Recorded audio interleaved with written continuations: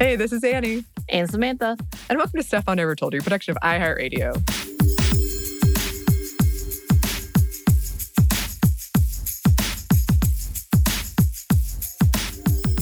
Here's a personal question for you, I suppose. Have you ever had a celebrity sex dream? Yes. Ooh. Do you mind sharing? It's always kind of vague. I feel like the last celebrity sex dream I had, I think I ended up telling my partner. He was like, thanks. And I want to say it was Brendan Fraser, I think. Like the mummy? The mummy Brendan Fraser? Yes. Uh-huh. And it would be that time frame as well. And it was just pretty much like, I have some weird dreams. And all of it has implications of like, it's romantic and sweet, but also confusing because it's typically in public. And I don't know why. I have some weird dreams, but it takes place either where it's public enough that we may be in a children's little like playhouse, you know, those plastic playhouses. I feel like that would happen one time. And or a tree house. So, but people are around and it's like, it doesn't make sense while we're there. But it's typically those types of dreams. Somebody might interpret this. Yeah, I don't know you what it means. Please don't. Don't tell me. I don't need that. I remember very vividly the first sex dream I had with celebrities. And it was after I saw Black Swan. Oh. So I was old. I was in college. I had a sex dream with Mila Kunis and Joseph Gordon-Levitt. Interesting combo. It was it was a threesome. But I know we talked about this in our asexual episode. I normally don't fantasize about people. I don't normally have sex dreams. The few times I've had them, it's almost always been with a fictional character that I don't like. And I wake up really angry about it. Like, why? I hated every second of that. Why that guy? Which also probably says something about me, and you can interpret it if you want. But I just wanted to ask, because recently we've done a lot of talking about orgasms and virginity, as we want to do on this show. And a while back, Kristen and Caroline did an episode on who fakes orgasms, which is something that we talked about in our orgasm episode. So you'll probably hear some of the same stuff, but some new stuff or like updated stuff from us, and then more in-depth stuff here. So please enjoy this classic episode. Welcome to Stuff Mom Never Told You from HowStuffWorks.com.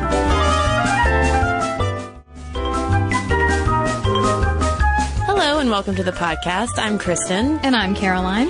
And Caroline, since we're talking about fake orgasms today, I just want to go ahead and get the When Harry Met Sally reference out of the way. In almost every article that we read, Nora Ephron's hit about friends who can't possibly not be lovers came up because there's that famous scene with Meg Ryan faking an orgasm to Billy Crystal in Katz's Deli in New York City, and it's hilarious. And no, I'm not going to reenact it because that would be very inappropriate, but there it is. And their conversation in the movie during that scene pretty much sums up everything that we're going to talk about, and which is basically like Meg Ryan saying, oh, well, every woman's faked it at one point or another, and Billy Crystal's like, oh, but not with me. And she goes, well, you do the math. Every woman's faked it, and every man thinks that they haven't, so. But it's not the entire conversation that Caroline. It's not that cut and dry. Yeah. So before we get into statistics, because we got a lot of statistics to go over with fake orgasms, because I'm sure everybody's wanting to know what percentage of women have done it. Have men done it too? But the whole female faking thing has a lot of cultural baggage with it as well that goes way back beyond When Harry Met Sally. Yeah, goes back to the Victorians. Those darn Victorians! They always come up. Why do they ruin? Why are we still suffering under Victorian things, social stuff? At least we got graham crackers and cornflakes out of it. I guess, and Downton Abbey. Although that's more of an Edwardian. Anyway. Yes, well, during the Victorian era, the woman's orgasm came to be seen as sort of an unnecessary part of sexual intercourse. It really was sort of viewed as a man's thing to really enjoy sex and have an orgasm, whereas women were supposed to lie back and think of England. And if they didn't orgasm, who cares? Right. Well, there was the point made by Brienne Foz in Performing Sex, the Making and Unmaking of Women's Erotic Lives, that the sort of self-imposed sexual repression became linked during that era to higher class for women.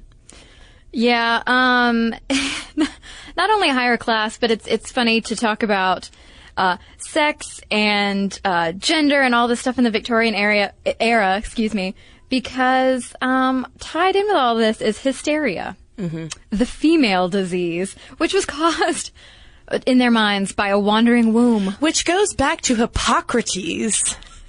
Who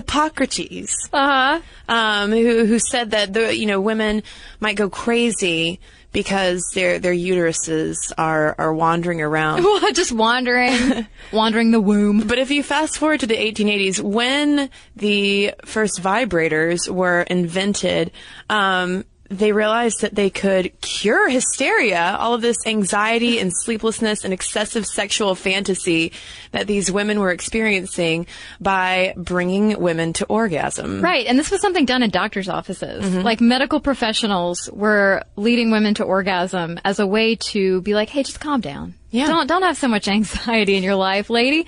And I can't believe that an orgasm went from being a normal thing that men and women experience to something that women shouldn't experience because they're too classy for that, to being something that happens in doctors' offices. But then after that, though, I mean, like if we're talking about orgasm today, not only is it considered this normalized part or expected part of the sexual experience, but we conflate sex with orgasm. Yeah, good sex equals having an orgasm. It's an expectation. It's also, I think Brienne Foz also frames it as a type of gift that women give. And we're talking, too, at this point about heterosexual women, a gift that they give to their male partner.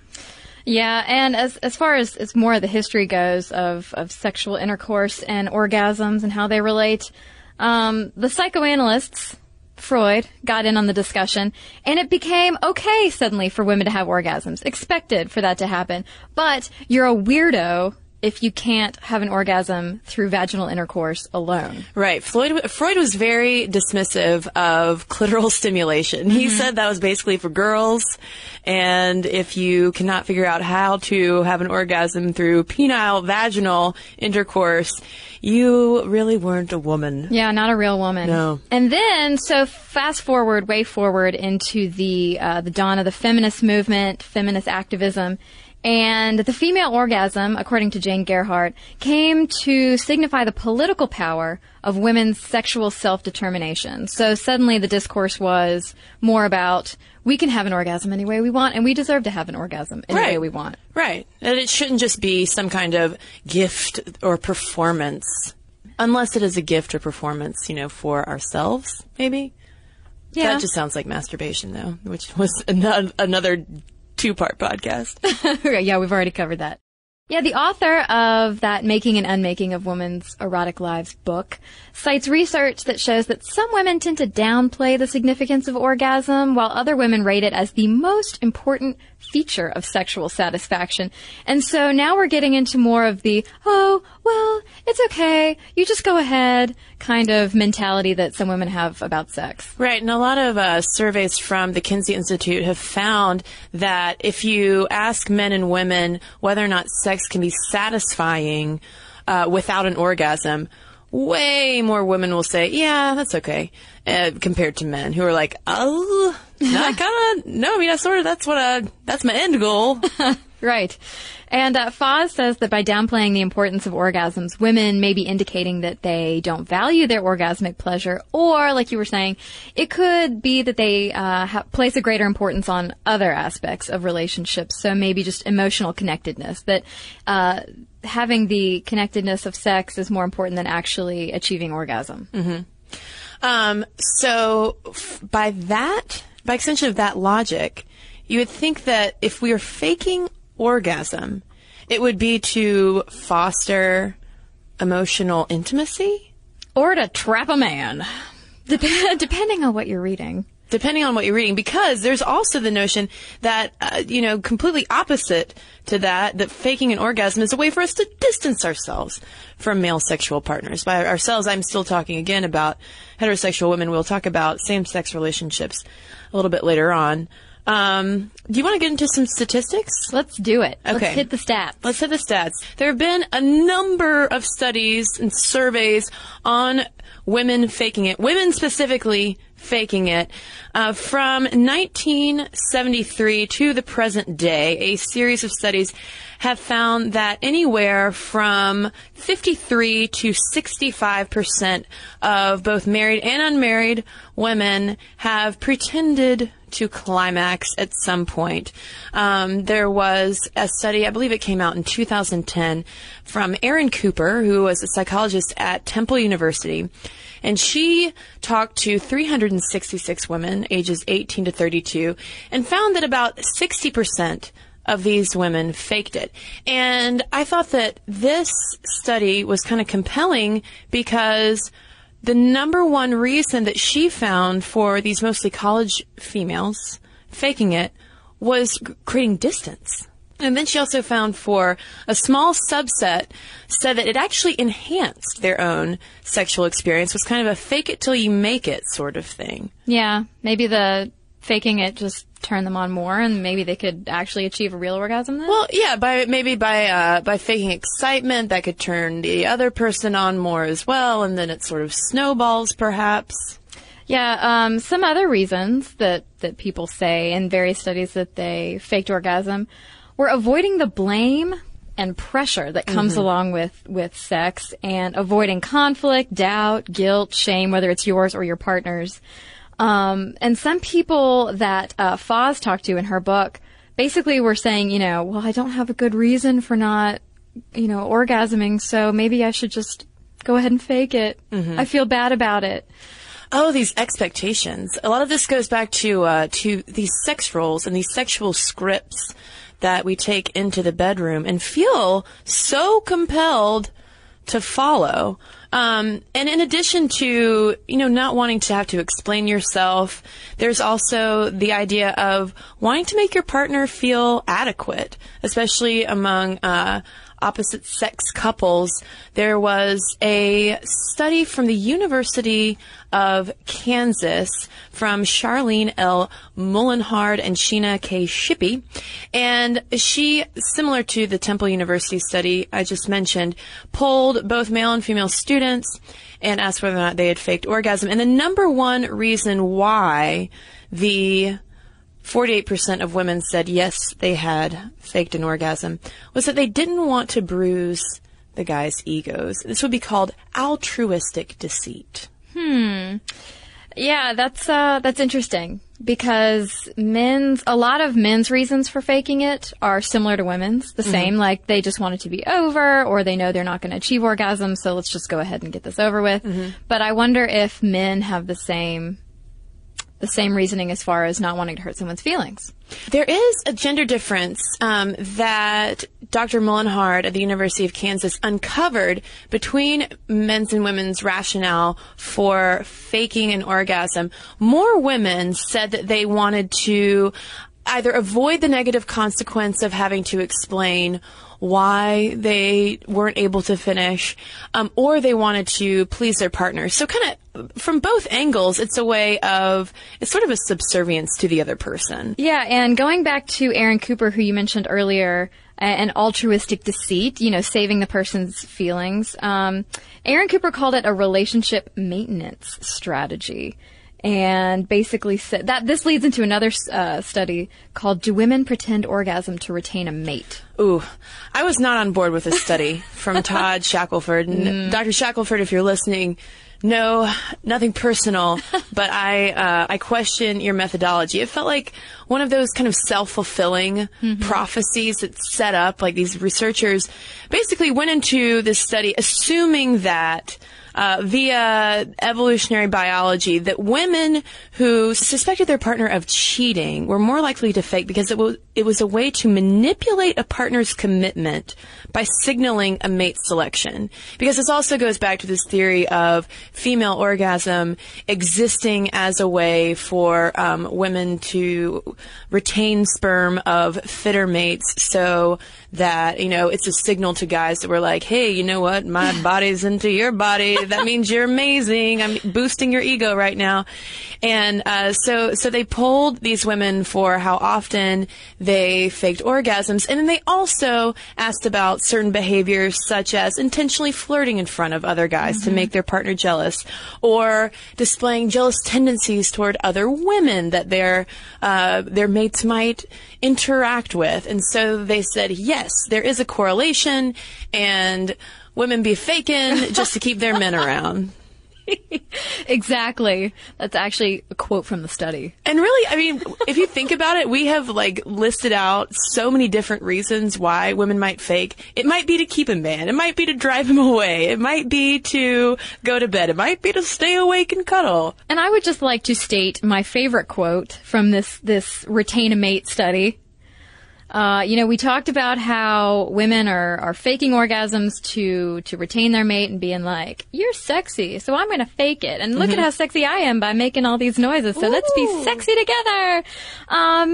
Another reason is to prevent defection from the relationship, which I think is a great way, of course, a scientist person would write that. So instead of saying we broke up, just start saying, she defected. Yeah, I think the next time that anything like this happens to me, like a breakup or something, I think I'm going to say, I'm not breaking up with you. I am defecting. I'm defecting? I'm going to defect from this relationship. It sounds much more revolutionary. Mm-hmm. Like, defection from the... Anyway, moving on. Well, a lot of this research is focused on women, but we have not gotten to one of the most groundbreaking points of all this research, which is that, guys, guess what? You're doing it too. Guys are doing it too. And not just a couple of fellas here and there. No. Going back to that University of Kansas study, which was done specifically because Charlene L. Mullenhard wanted to know whether or not men pretended orgasm. And 18% of the men surveyed said that yes, they had pretended. And in addition to that, another 16% said that they had kind of sort of pretended. Done something along the lines to deceive their partner in terms of how much they were really enjoying the sexual activity. And there was one interesting difference that she found in the ways that men and women faked it. Caroline, you mentioned, looking sexy and being all like, oh, wow, going back to the When Harry Met Sally. Oh, wow. Women tend to fake by becoming a lot more vocal, whereas men tend to fake by clenching their muscles more and thrusting harder and then being like, okay, I did it. I'm done. Or just stopping. Some of the guys were like, well, I just stopped. Yeah, it's over now. Mm-hmm. And some of the studies talked about scripts for this kind of thing, relationship and sexual scripts for this kind of thing, and how when a man fakes it, or when a man orgasms, real or fake, that signifies that sex is over. Mm-hmm. Whereas if a woman fakes it, that signifies like, okay, honey, you can go now so that we can stop. Right. And I think it's also worth pointing out that a vast majority of this fakery takes place during penile vaginal intercourse.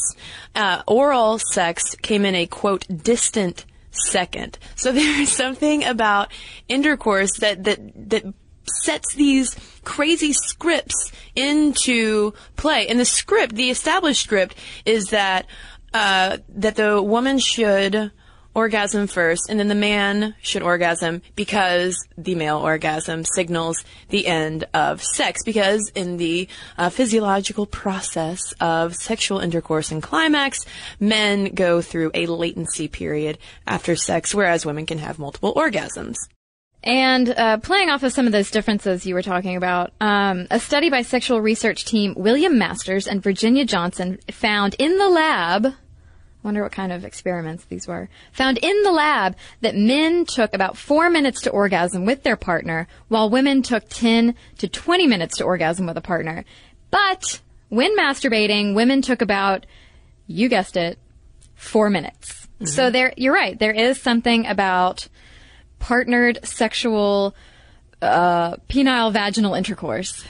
Right, because, and I don't have the statistics in front of me, but women will report far higher prevalence of achieving an orgasm through clitoral stimulation versus achieving an orgasm through vaginal stimulation exclusively. A lot of women, I think it's something around 50% of women, rarely will have an orgasm just from vaginal intercourse. But there was all this brought up a question in my mind of whether or not this is just an issue for heterosexual couples. And while a majority of the research is done on straight women, there was a study that we found from the Journal of Sex Research in 1983, a little bit dated, and the researchers were investigating the differences in self-reported sexual satisfaction among lesbians compared to straight women. And they found that, lo and behold, lesbians report having sex more often, feeling more sexually satisfied, and having orgasms more often than their straight counterparts.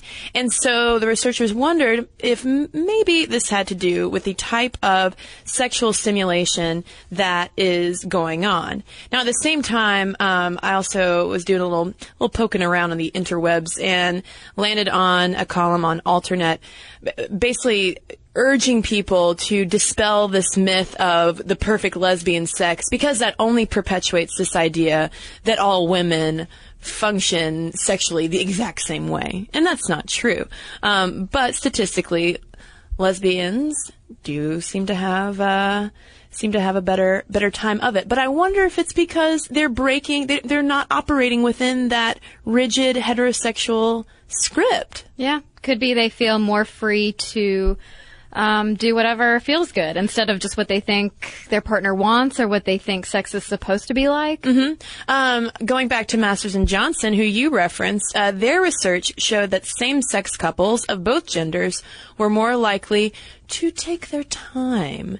Maybe because there's not some order in their head of, okay, well, you go first, and then I'll go, and then we'll fall asleep.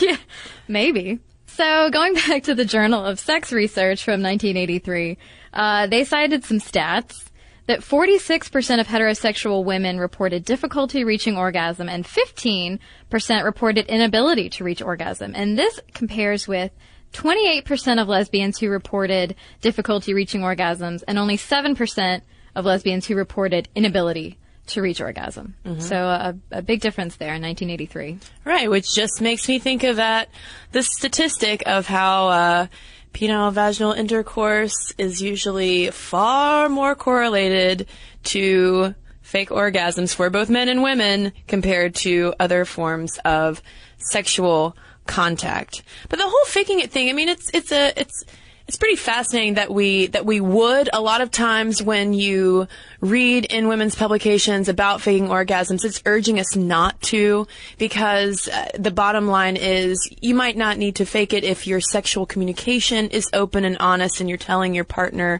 what feels good and what you like, and hopefully that will help things. I mean, the fact, though, that people in that Masters and Johnson study were able, in a laboratory setting, to orgasm within 10 minutes is pretty astounding to me. I wonder how they set the lab up. Like, did they make it look like the Playboy Bunny mansion or something? A lot of tea candles. Yeah, lots of incense. Lots of pillows. It was the early 60s, so, beaded curtains. Yeah, a lot of shag carpeting. And one more thing, just bringing it back to men, because we've talked about how, yes, men do it, but we spent a lot more time talking about women. And it reminds me of an article that came out a couple years ago in New York Magazine, talking about this phenomenon of men faking it, and especially men using condoms as a tool of subversive fakery. And one of the guys said, one of the men who was interviewed for the article says, as a guy, your biggest fear is that you'll come too soon.